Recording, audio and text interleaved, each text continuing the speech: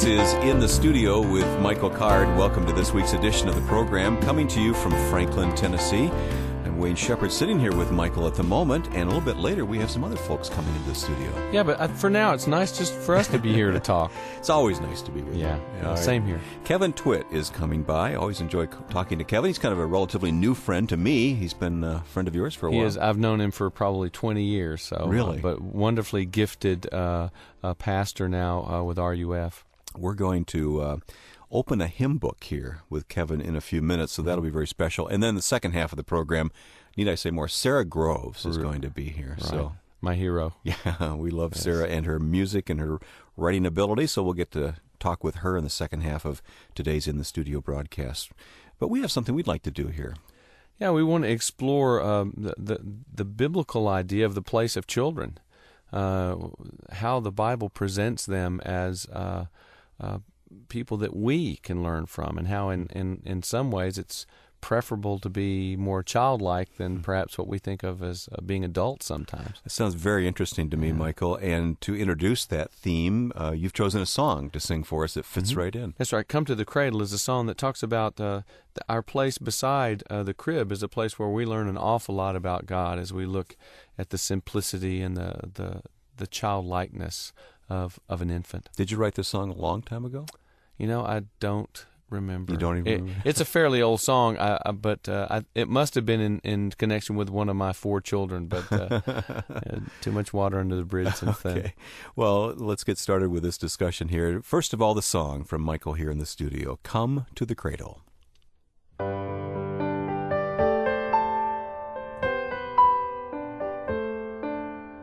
Come to the cradle, come and find peace.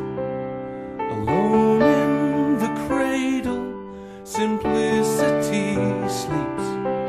Behold perfect wisdom, so gentle and mild. In the innocent upward, trusting glance of a child.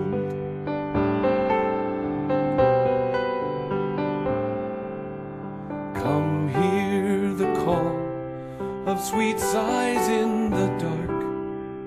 Their touch is tender, it touches your heart. The bustle and business last year after year, but this little baby won't always be here. So come to the cradle, come and find peace. Alone in the cradle, simplicity sleeps. Behold perfect wisdom, so gentle and mild. In the innocent upward, trusting glance of a child.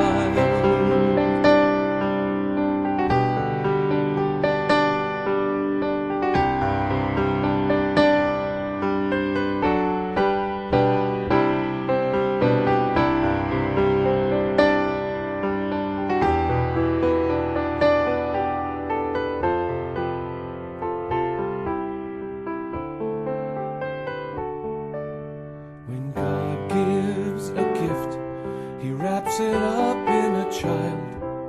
He made them, loves them, so wondrously wild. And so you are chosen and called out for prayer. So come to the cradle, He waits for you there. Come to the cradle, come and find peace. Alone in the cradle, simplicity sleeps. Behold perfect wisdom, so gentle and mild. In the innocent upward, trusting glance of a child. In the innocent upward, trusting glance of a child.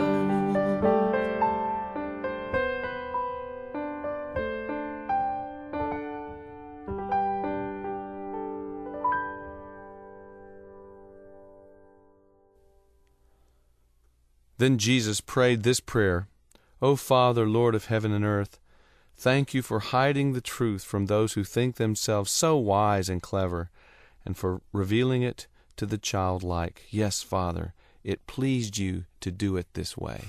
One of the moments where you see Jesus really overjoyed that this is the way God does things. He reveals his wisdom to the foolish, so-called foolish infant, but the wise adults, they're the ones who inevitably get it wrong. So this quality of being childlike, it's a kingdom quality, isn't it? It is. In fact, Jesus makes it a prerequisite. Unless you become like a child, he says, you will never enter the kingdom. And that's Matthew 18. It's right here. About that time, the disciples came to Jesus and asked, which of us is greatest in the kingdom of heaven? Which is a very adult concern, right? Jesus called a small child over to him, and this is in Peter's house, so a lot of us think this might have been Peter's daughter, Petronella. Jesus called a small child over to him and put the child among them. Then he said, I assure you, unless you turn from your sins and become as little children, you will never get into the kingdom. Therefore, anyone who becomes as humble as this little child is the greatest in the kingdom of heaven. And anyone who welcomes a little child like this on my behalf is welcoming me. So Jesus, this radical identification even that Jesus has with children, in a sense he's saying, I and this little child that you will welcome. We're going to talk about this today and in the weeks to come, Michael, but we have these specific instances in the Gospels of how Jesus related to children, but I'm wondering, based on those, what you have imagined his relationship, to be in terms of how he treated them. And well, I think you can fairly clearly say that his relationship was unusual. It was unexpected. Children, we have a romantic vision now of children that we got basically from the Victorian era. Before that era, children were really much better seen and not heard or something was the statement. It was in during the reign of Victoria that children became this treasured possession, and all of a sudden, for instance, that's when Christmas became a big deal, and children. Well, still in some parts of the world, children are treated as possessions, absolutely, more or less, and as almost on the level of being pets or being animals or that sort of thing. And certainly in ancient times, they exposed children. That is, they let them die. They left babies out, and they do that in China to this day. They have window babies. So children really to some cultures mean almost nothing. So the way Jesus dealt with children was very unique and special. Yeah, was certainly unusual. And you see that his disciples think that really Jesus doesn't need to waste his time with children. He has more important things to do. And we'll see in that passage in a minute how Jesus turns that tradition upside down and says, no, bring children to me, because the kingdom is composed of children. And I think by that he doesn't mean that we act childish, we become, ignorant or silly in the way we act. Simple-minded. But what is it saying? Well, he just said it in that last passage. It entails humility. I think one of the wonderful things of children is that they are willing to accept a free gift without feeling they need to earn it. And in fact, that's one of the dividing lines. There's two really interesting dividing lines, I think, that separate a small child from a big child. One of them is this unashamed willingness to receive a gift. Little children, they don't feel like they have to earn it. It's just like you got a toy for me. I'm there. We teach them to say thank you. Yeah. But still to receive anything that they can receive is a free gift, and they're happy to do that. At some point in your development, children start becoming more reluctant and feeling like they have to deserve it, or they have to pay you, or they have to do something for it. The other dividing line, a friend of mine who's a pastor demonstrated with his two children. He had one little, I think 3-year-old. He stood her up on top of a chest of drawers and said, "Okay, now jump to me," and he stood back. And this kid just, Yeah. without any regard, Yeah. just jumped right into his arms. Then he trusted him. He took his 5 or 6 year old and put him up there and stood the same distance and says, "Okay, now jump to me." And the kid goes, "No way." Wow. So this sort of simple ability to trust in the Father is the real dividing line. I think that's what Jesus wants. He wants absolute trust, and he wants the humility to receive a free gift, which is our salvation, the grace that we get only from Jesus. That, I think, is what he means when he talks about becoming a child again. And the disciples don't display those, do they? What do we do to enter the kingdom? What do we do? I mean, who is the most Who's going to be important? first? Yeah, which is a very adult, unfortunately, a very adult thing. Michael, I know you have another passage of Scripture you'd like to turn us to here in just a moment, but I'm just wondering, from your reading of the Scriptures here, what indication do we get about how we should relate to the Father, the Heavenly Father, based on how our children relate to us? I think that's one of the big discoveries of our generations. We realize that our image of God really is molded by the image of our earthly fathers, and some of us who found our fathers distant tend to see God as this distant person. It's a well-known fact. Yeah, people who perhaps had abusive fathers then are unable or find it very difficult to relate to God as a loving Father. How could He possibly be loving when my father perhaps wasn't? But I think that's part of the design that God had intended for the family. I mean, fathers are presence in the home. They do or they don't do something that's so basic in determining what our identity is. The acceptance that you have that's based on your father's acceptance of you as a child, of your qualities, of what you're good at. Even down to my oldest son now is taller than I am, and I can sense in his soul what it does for him when I sort of celebrate the fact now that he's taller than me. He loves that, and I think that's going to help him as he gets older. Our mutual friend Joe Stoll tells a story that when his oldest son was young, they had a need that Joe said to his son, "Well, let's pray about that." And his son said, "Oh, Dad, God's too busy drinking Pepsi." Wow. Well, that was the picture he had of God. The Father in heaven was busted. His dad, being too busy for him at the moment, drinking a Pepsi. Yeah.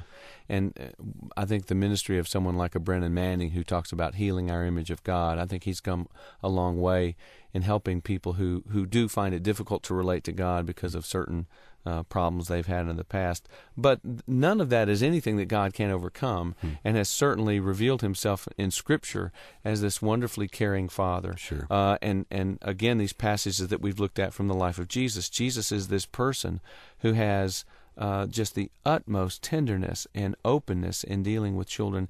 And at a time when his disciples thought, well, this is an interruption, he has more important things to do, he never sees children as an interruption, is always welcoming them. And let the children come. Yeah, and Mark gives us the detail, too, that Jesus actually put his hands on children. He would put his hands on them and bless them, but they would crawl up in his lap, and he celebrated. Now, again, as you were saying earlier, we see that in our culture today, but this was pretty different in that day, wasn't it? It was unusual. I mean, we know for certain that there was a tradition of rabbinic blessing, and that's what we see when the parents do bring their children to Jesus for him to bless them, that is, to lay his hand on them and pronounce a baroka.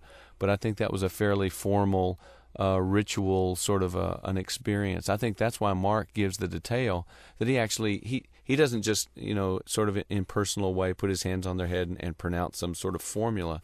He actually takes these children into his arms and places his hands on them. Wonderful picture, wonderful image. Yeah, it is. It's one of my favorite images of Jesus and the ministry of Jesus. Well, there's one passage in it comes up in Matthew 19 that is the passage we've been referring to. Matthew 19 verse 13 and following. It says, "Some children were brought to Jesus so he could lay his hands on them and pray for them." And again, this is a blessing, and give them his blessing. "The disciples told them not to bother him. But Jesus said, 'Let the children come. Don't stop them, for the kingdom of heaven belongs to such as these.' And he put his hands on their heads, and he blessed them before he left." And he's saying there what? The kingdom of heaven belongs to such as these. I think it refers back to that passage in 18. The kingdom of heaven refers to people who are willing to accept their salvation as a free gift, and who are willing to trust above all else God their Father. I mean, that's what characterizes a child: a simple, trusting faith in this relationship to a Father. A humility, not striving for position. Position means nothing to a very small child. I'm so glad that we had a chance to talk about these things. We're talking about this passage, Let the Children Come. You have written a song based on this passage. This is an older song, but I think it still rings true. This song was written for a children's album, an album of songs trying to encourage children in their childlikeness to enjoy it while they were there. Let's listen to this together. Michael Card here in the studio. Let the Children Come.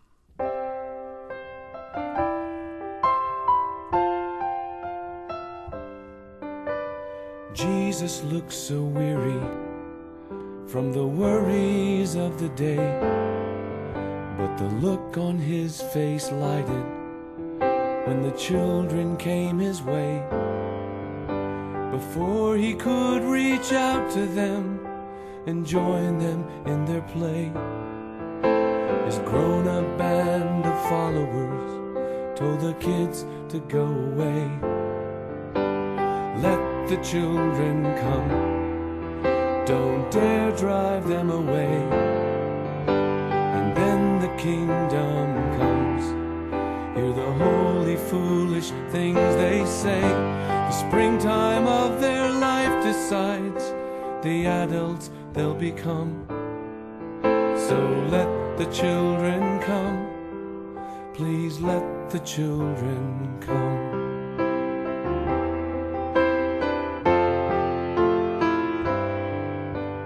Golden gift of childhood lasts a lifetime if you try. The simple, trusting faith they own keeps scholars mystified.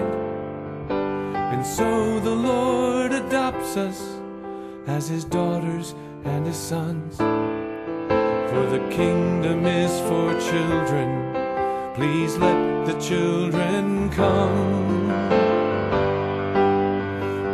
The children come, don't dare drive them away.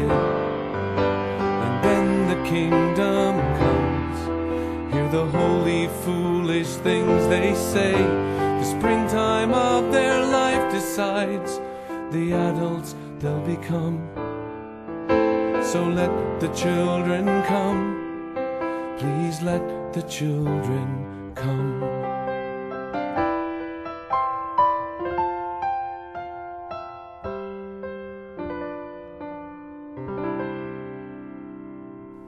I'm so glad that you would sing that song today following this discussion, Michael, of what our children can teach us. Mm-hmm. We've invited Kevin Twitt back to the studio. Kevin's been with us before here on the broadcast, but in this context, we thought we'd have him back today.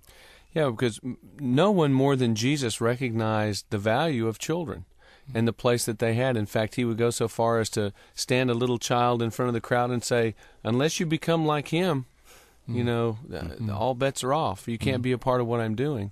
And so what we wanted to talk to Kevin about was this idea of learning from our children, listening to their lives and being drawn in, especially by their music, which is so much of the ministry that you have at RUF. Right. It's been a big part. Yeah, music is such a big part for students. One of the things that I've noticed that's really just fascinating is students that are wanting to go back to older hymn texts that resonate with them in a way that really kind of makes me kind of think if I missed something. And if you feel that way, imagine how I feel growing up in the 60s and 70s. It's a great privilege to walk alongside young people like that, because it makes you go back and read the Bible again and see if you missed something. Because they don't come with so much of the presuppositions that we have. They have different presuppositions. And so we all have to go, as student followers of Jesus and say, what is the text really saying? Oh, it does say this.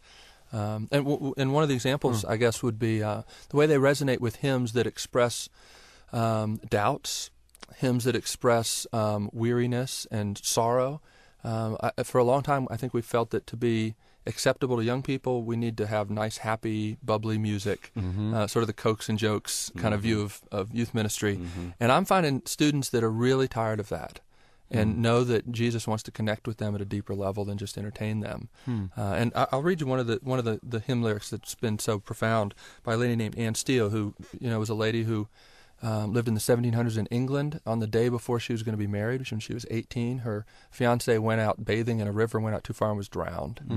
And she, had malaria. She was an invalid. So many of these hymn writers, you read their stories and you go, oh my gosh. Yeah. Anyway, and they still sang. They still sang in the midst of that. And she doesn't just sing, hey, everything's happy because I love Jesus. She sings this hymn: Dear refuge of my weary soul, dear refuge of my weary soul, on thee when sorrows rise, on thee when waves of trouble roll, my fainting hope relies. To thee I tell each rising grief, for thou alone canst heal. Thy word can bring a sweet relief for every pain I feel. But oh, when gloomy doubts prevail, I fear to call thee mine. The springs of comfort seem to fail, and all my hopes decline. Yet, gracious God, where shall I flee? Thou art my only trust, and still my soul would cleave to thee, though prostrate in the dust. Thou didst bid me seek thy face, and shall I seek in vain? And can the ear of sovereign grace be deaf when I complain? No, still the ear of sovereign grace attends the mourner's prayer. Oh, may I ever find access to breathe my sorrows there. And this last verse: Thy mercy seat is open still. Here let my soul retreat. With humble hope attend thy will, and wait beneath thy feet. What I love is the way she takes you through the process. And she's willing to say, I have a fainting hope. Who feels willing or able to say that? I think our young people, they crave authenticity. It is the buzzword. It's in some ways the idol, but I think they're onto something. And what I guess my ministry is about, helping them see how only Jesus and the gospel can make them authentic. And having people like Anne Steele sort of lead the way, it can be really powerful. I think all of us experienced those kinds of things in college. I know loneliness was a big thing for me, but we had no songs. We had no way to articulate that, and I think it's exciting that now they're looking for and finding ways to articulate the laments that they're having. Yeah. Isn't it interesting that in this case, college-age young people, we're talking about children here, but college-age young people are the ones who are reintroducing us to this great literature, these hymns. That's right.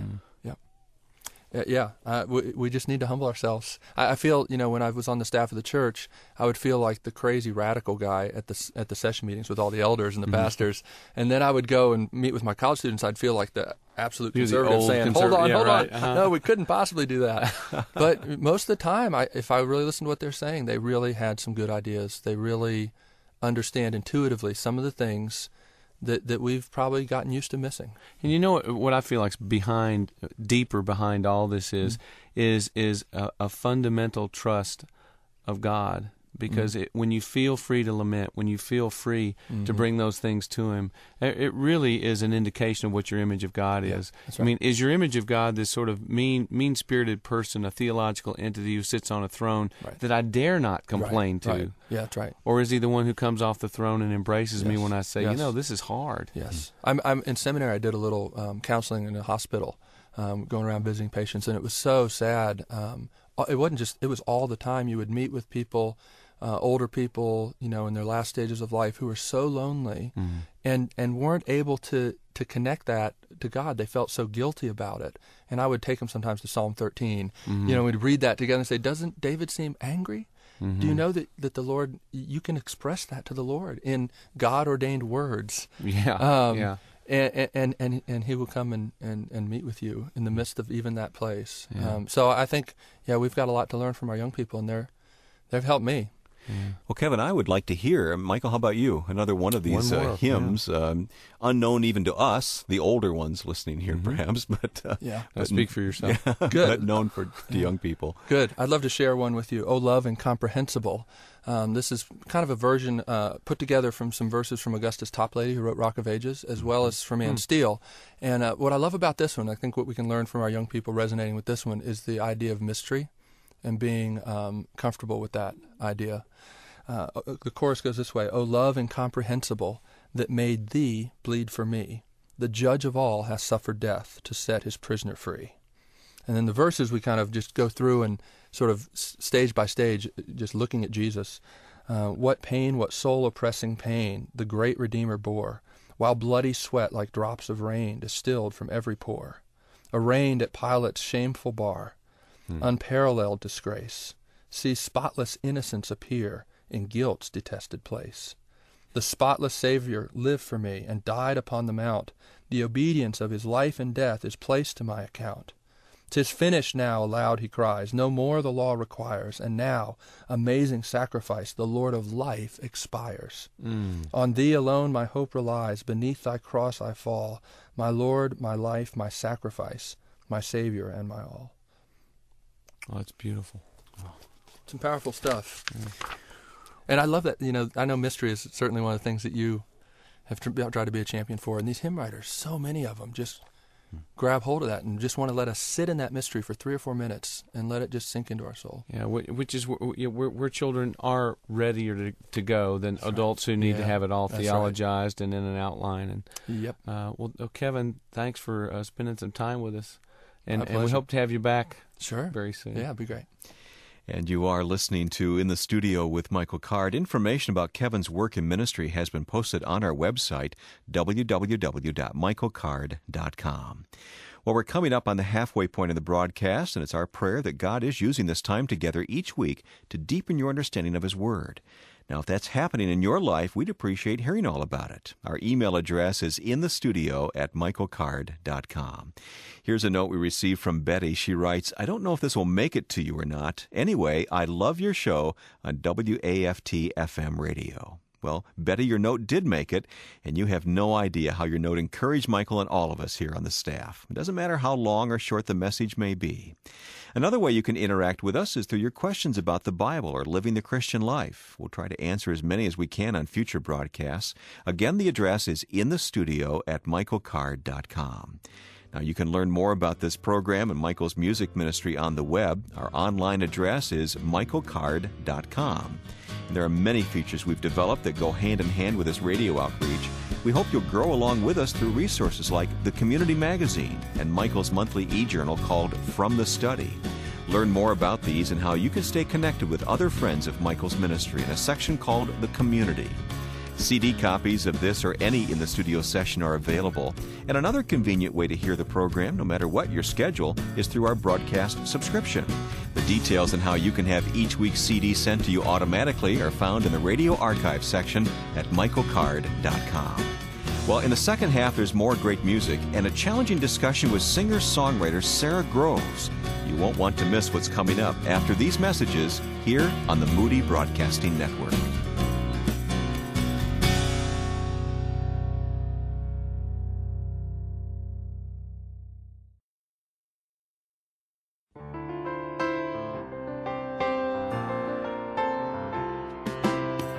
Welcome back. We are in the studio with Michael Card. I'm Wayne Shepherd. Michael, I was just thinking back to one of our very first programs that we did together. We said how nice it would be to have Sarah Groves come here sometime. That's right. Remember that? Yeah, I do, and I remember, too, that you guys at Moody responded and had her come and sing there in the courtyard. Yes. I listened to that on the radio. Yeah, that you was called a great us night. that night, as a matter of That's right. fact. That was a great night. Well, Sarah Groves, it's taken far too long, but welcome. Thank you, Wayne. It's great to have you here in the studio. You two have toured together. You know each Yeah. other very well, good friends. She's one of my heroes. Absolutely. Now, how is it you introduced Sarah in concert, Michael? The best hope for the future of Christian music. She always rolls her eyes. I just wanted to see her blush here. Yeah. That's a pretty weighty burden. Yeah. Well, you got it. Okay. You got the ball now. You mess Okay. up. Okay. Well, Sarah, I will. you're in the middle of recording your latest CD right now, aren't you? Yeah, I'm working on a new album, and we've been down here in Nashville. That's why I'm here today, and it's just been a lot of fun. Michael, what is it about Sarah and her music that just touches souls? I'm going to start gushing, and it's going to be real embarrassing for all of us. No, go ahead. Well, there's John Talbot a long time ago in talking about the direction, the misdirection of Christian music, talked about there's no holiness in the music anymore, and there's an element in Sarah's music. I mean, basically it's beautiful music, great melodies, great lyrics. Okay, yeah. So what? A lot of people are doing that sort of thing, but there's a holiness and a connectedness to God in her music that I hadn't heard in a long time. So I don't, beyond that, I don't know what to say. But and you listen to Sarah's records, and you listen to every single song. You don't just sort of bop around and say, "Oh yeah, this is my favorite one." You don't have a favorite one. At least I don't. So I'll stop. So where does that come from, Sarah? I mean, we know ultimately, but well, if I'm all that, I don't know. But I my music has been a part of my life from as early as I can remember. How old were you when you wrote your first song? My mom says I was probably 4 years old. Wow. We don't remember. I don't remember exactly. I do kind of remember one of my first songs was about a dog who wouldn't come when his owner called him, and so the owner poured food in the bowl, and then the dog came running. So a See? parable. Holiness. That's right. You got to start somewhere. Holiness. But I think it's always come from a very it comes from the place that I struggle. If I don't write, I have problems. You can't help but not do it. I have to write, and that was a real good revelation for me when I was a high school teacher, because I kind of thought, what now, Lord? Is this just, do I put this aside? Do I quit music completely? And I just felt like the Lord, that was a resounding no. You will be writing music till the day you die. You'll be writing songs about arthritis and gout, and it is who you are. You are, and that was so cool to have my maker say, that's who you are. And I had no idea at that time that it would be my career. But some people never reach that point, do they? No, I think I had to get to a point first where I said it doesn't have to be my career. This is who I am, no matter what. If people are listening or not, I have to do this. And that's I think a place you have to come to first. And then I feel like all these things were added to me. I had to get where I was seeking. Kind of seeking his thing first, and then those things were added. Oh, well said. Michael, I can't help but notice whenever you and I have been in the studio, there's never been a photographer before, but as soon as Sarah walks in, I know the beauty that she brings into this place. They were down at the end of the driveway at 5 o'clock this morning. It's a little irritating, but that's okay. No. Well, we can't have Sarah here without asking her to sing a song, can we? Not at all. Not at all. Will you do that? I would love to. Okay. We have the piano right here in the studio, Michael's piano. Is it okay? Is it an okay piano? It is a very nice piano. All right. Yeah. So you don't mind playing this one? What can she say? No. Sarah, we're going to ask you to sing the word. Many people will recognize this immediately. So here is Sarah Groves in the studio. I've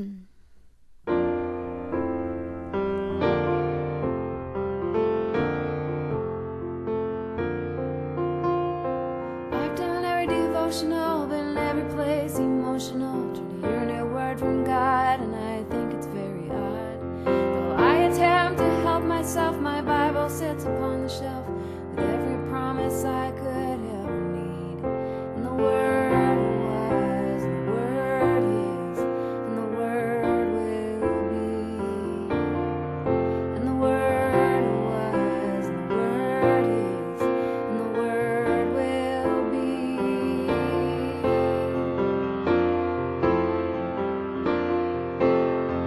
People are getting fit for truth like they're buying a new tailor suit. Does it fit across the shoulders? Will it fade when it gets older? We throw ideas that aren't in style in the Salvation Army pile and search for something more to meet our needs. But the Word was, and the Word is, and the Word will be. And the Word was, and the Word is, and the Word will be.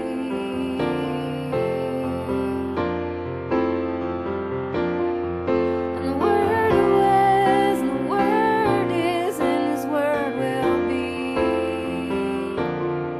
And the Word was, and the Word is, and the Word will be.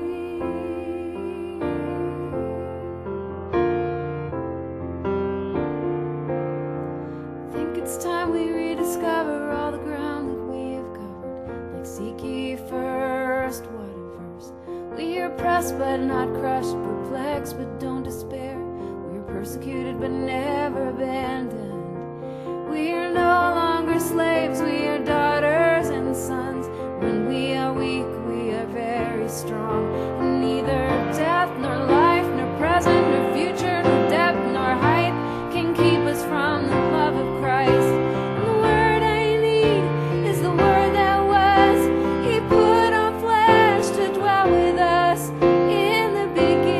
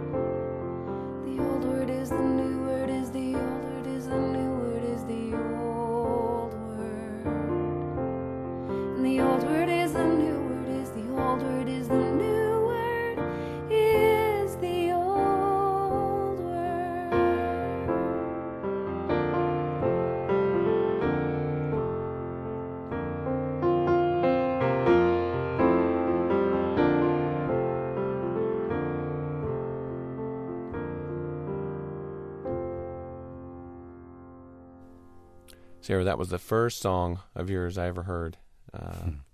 And it's still new every time I hear it. And we sing it together in concert sometimes. I think it's one of my favorite songs to play with you. So thank you. It's fun. Thank you. Is there a story behind it? Yeah, I was doing a devotional with a girlfriend of mine, and the author was saying a lot of people are looking for a new word from God, but the old word is the new word. That was his phrase. And so I drove home that day just thinking about how many times I'm looking for something new from God. And he's been saying the same thing from the foundations of the earth. He's been saying the same thing. He's just he just repeats himself all throughout history. It's the same word. And then, of course, the power of the idea that Christ himself was called the Word, you know. And just so all those ideas, I sat down to write a song, and I was going to kind of have this outro.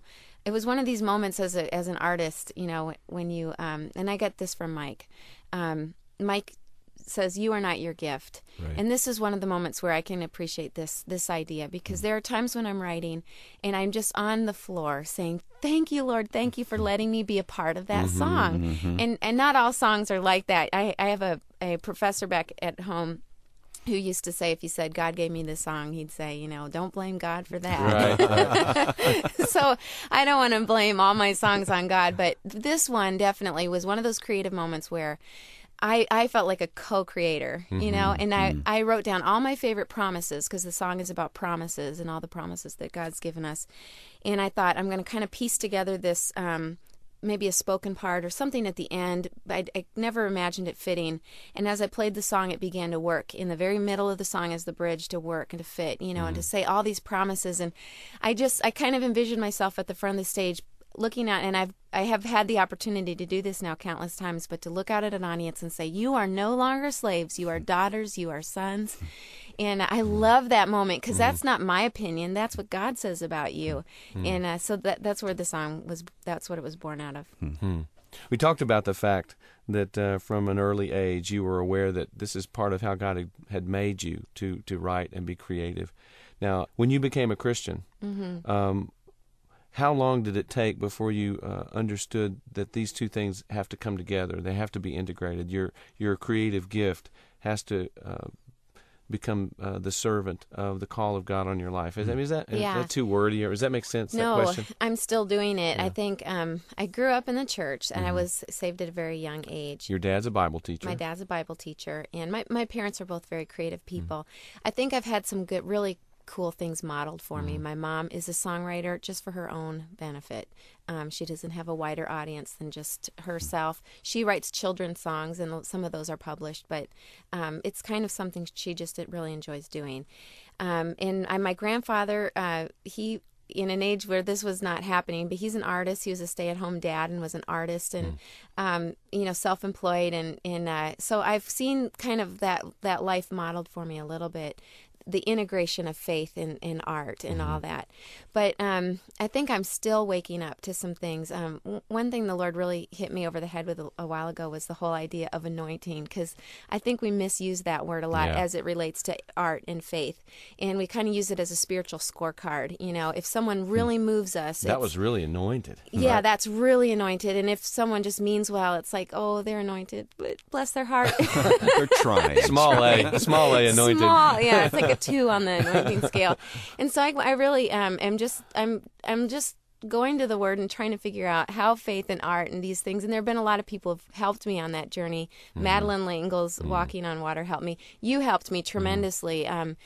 The first, when I met Mike, I was in a hard place in my life, just tired, and kind of I was just going to work. I was kind of lost some of the joy in music, and this community that that you've invited me into has been really life-giving to me. But the end of that anointing thing, the verse the Lord gave me was 1 John 2:17. I need to look that up and maybe say that in here again.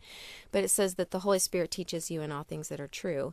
And the Lord just revealed in me that when I get up and sing, you know, what happens, I'll get up and sing and people will say, "Oh, she's so anointed." And what that verse is saying is, no, you're anointed. When you hear something true, that resounds in you. And as a believer, you're anointed. The Holy Spirit is teaching you. So you can stand before a painting painted by a guy that was, you know, a drunk and a womanizer or whatever. And if there's something true in that, it will resound in the believer's heart because it's beauty and it's truth, and those things will resound in you. And so that's really set me free to have, as far as the whole conversation about Christian art. And, you know, art isn't Christian or secular. People are Christians and people are secular. So. Can we pause right here and hear more of what this comes out in terms of Sarah's music? Because, again, we can't have her here without asking her to sing, right, Michael? And this is another one of my favorites. This is an example of, I think, the sort of honesty that is a hallmark for Sarah's music, this conversation between her and God and how hard it can be sometimes. This is called Hello, Lord. Here's Sarah Groves in the studio.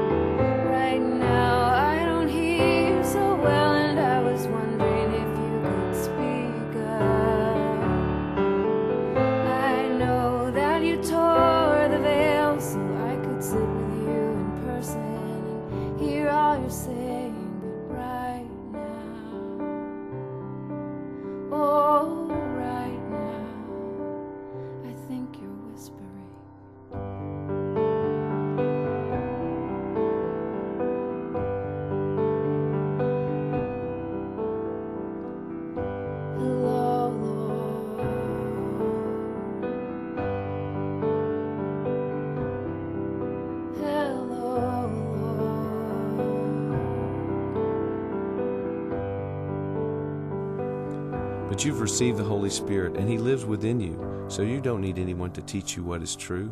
For the Spirit teaches you all things, and what He teaches is true. It's not a lie. So continue in what He's taught you, and continue to live in Christ. That's the passage you were referring to earlier. Yeah, that the Holy Spirit will, in every believer's life, when you see something true, I believe it's like guitar strings, you know, it starts resounding in your spirit, and so it's not, the onus isn't on the performer, you know, it's not about Michael Card and how great he is, which he's great, but it's not about that. It's about the truth, the gift that God's given you, and you've said it so many times, and I live by these words: you are not your gift, I am not my gift.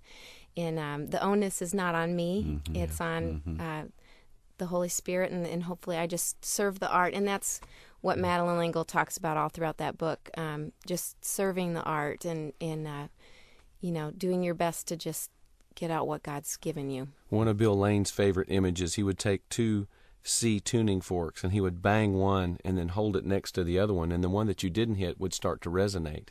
And that hearts really are like that. Yeah. And that's the Holy Spirit's business. It's not how well we do or Right. don't do our work. In fact, I don't know about you, I've had people, God speak to people on the basis of a misunderstanding of a Yeah. lyric. Yeah, He completely. uses everything. Completely. I had a girl call me from Florida, and she said, and this is when I know the Holy Spirit's been working through the music, because she called and said, "What? I can't find that song anywhere on the album about how it's okay to be single, how I don't need a guy to complete my life. Where is that song?" And I emailed her back and I said, "You are hearing from someone else, because I don't have that song on there.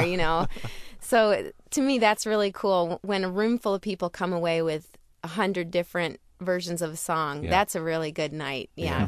Their hearts have been resonating on their own. Yeah. Sarah, I have to think that a lot of young people look to you and say, well, how do I get to be like that? How do I do that? And I'm sure that there's techniques and things that you can pass along, but I'm hearing you say it's who you are in Christ, and then that's where it starts. That's the foundation. Yeah, I have a hard time giving someone advice about how to get into the Christian music industry, because my path was so unique and tailored to my own needs in my own life.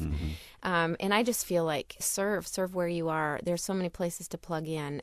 Use your gifts, dance before your maker, and be a child of God. And then all these things are going to be added to you. I mean, there's definitely a business side to this that has taken place, but not first. I feel like some other things took place first. Well, I think what happens in your career happens in spite of the business, and not Right. because of. I mean, God blesses it, and because I think the vehicle is there, sometimes He has to use the business. But Yeah. Well, here you are. Now, your husband, as we speak, is actually in Africa. Yeah. So you're living life without him for a few weeks. Yeah, I don't know how single moms do it. I do not. I've You've been got- praying. You've got two small children. Yeah. Kirby is how old? 3-year-old and a 4-month-old. And Toby is 4 months old. Uh-huh. What's God teaching you now in this season? I mean, this is a busy season, but Oh, Wayne, that's a loaded question. The new album, we're throwing around a lot of different titles, but right now I think the title is going to be On the Other Side of Something, or The Other Side of Something. I'm just coming out of some kind of thing that I think I'll have to live a lot longer to really understand what it is that I'm coming out of. But I've just gone through a faith struggle, to me, something like I've never had before, and just been really wrestling with God's sovereignty. And I just have to say at the end of the day, the story ends this way, okay? I've struggled for probably a couple of years now, just lots of people in my life, different things, suffering and wondering why, wrestling with why. Is God good? Does he look out for his own? And I think that was the heart of my question, is God good? And I was at a Beth Moore conference, and I was kind of coming out the tail end of this. I kind of in my heart had resigned myself to say, I know who you are, and I don't understand it, but it's okay. And I was standing there, and I just had an ultrasound that didn't turn out real well for Toby. It was just kind of an alarming situation. His brain space was too big, and they were saying possibly spina bifida. And they just have to say, they have to just kind of prepare you. This is what this might mean. And they weren't alarmed. They were just saying, we're just going to measure it in a month. So I had a month to kind of sit and think about stuff.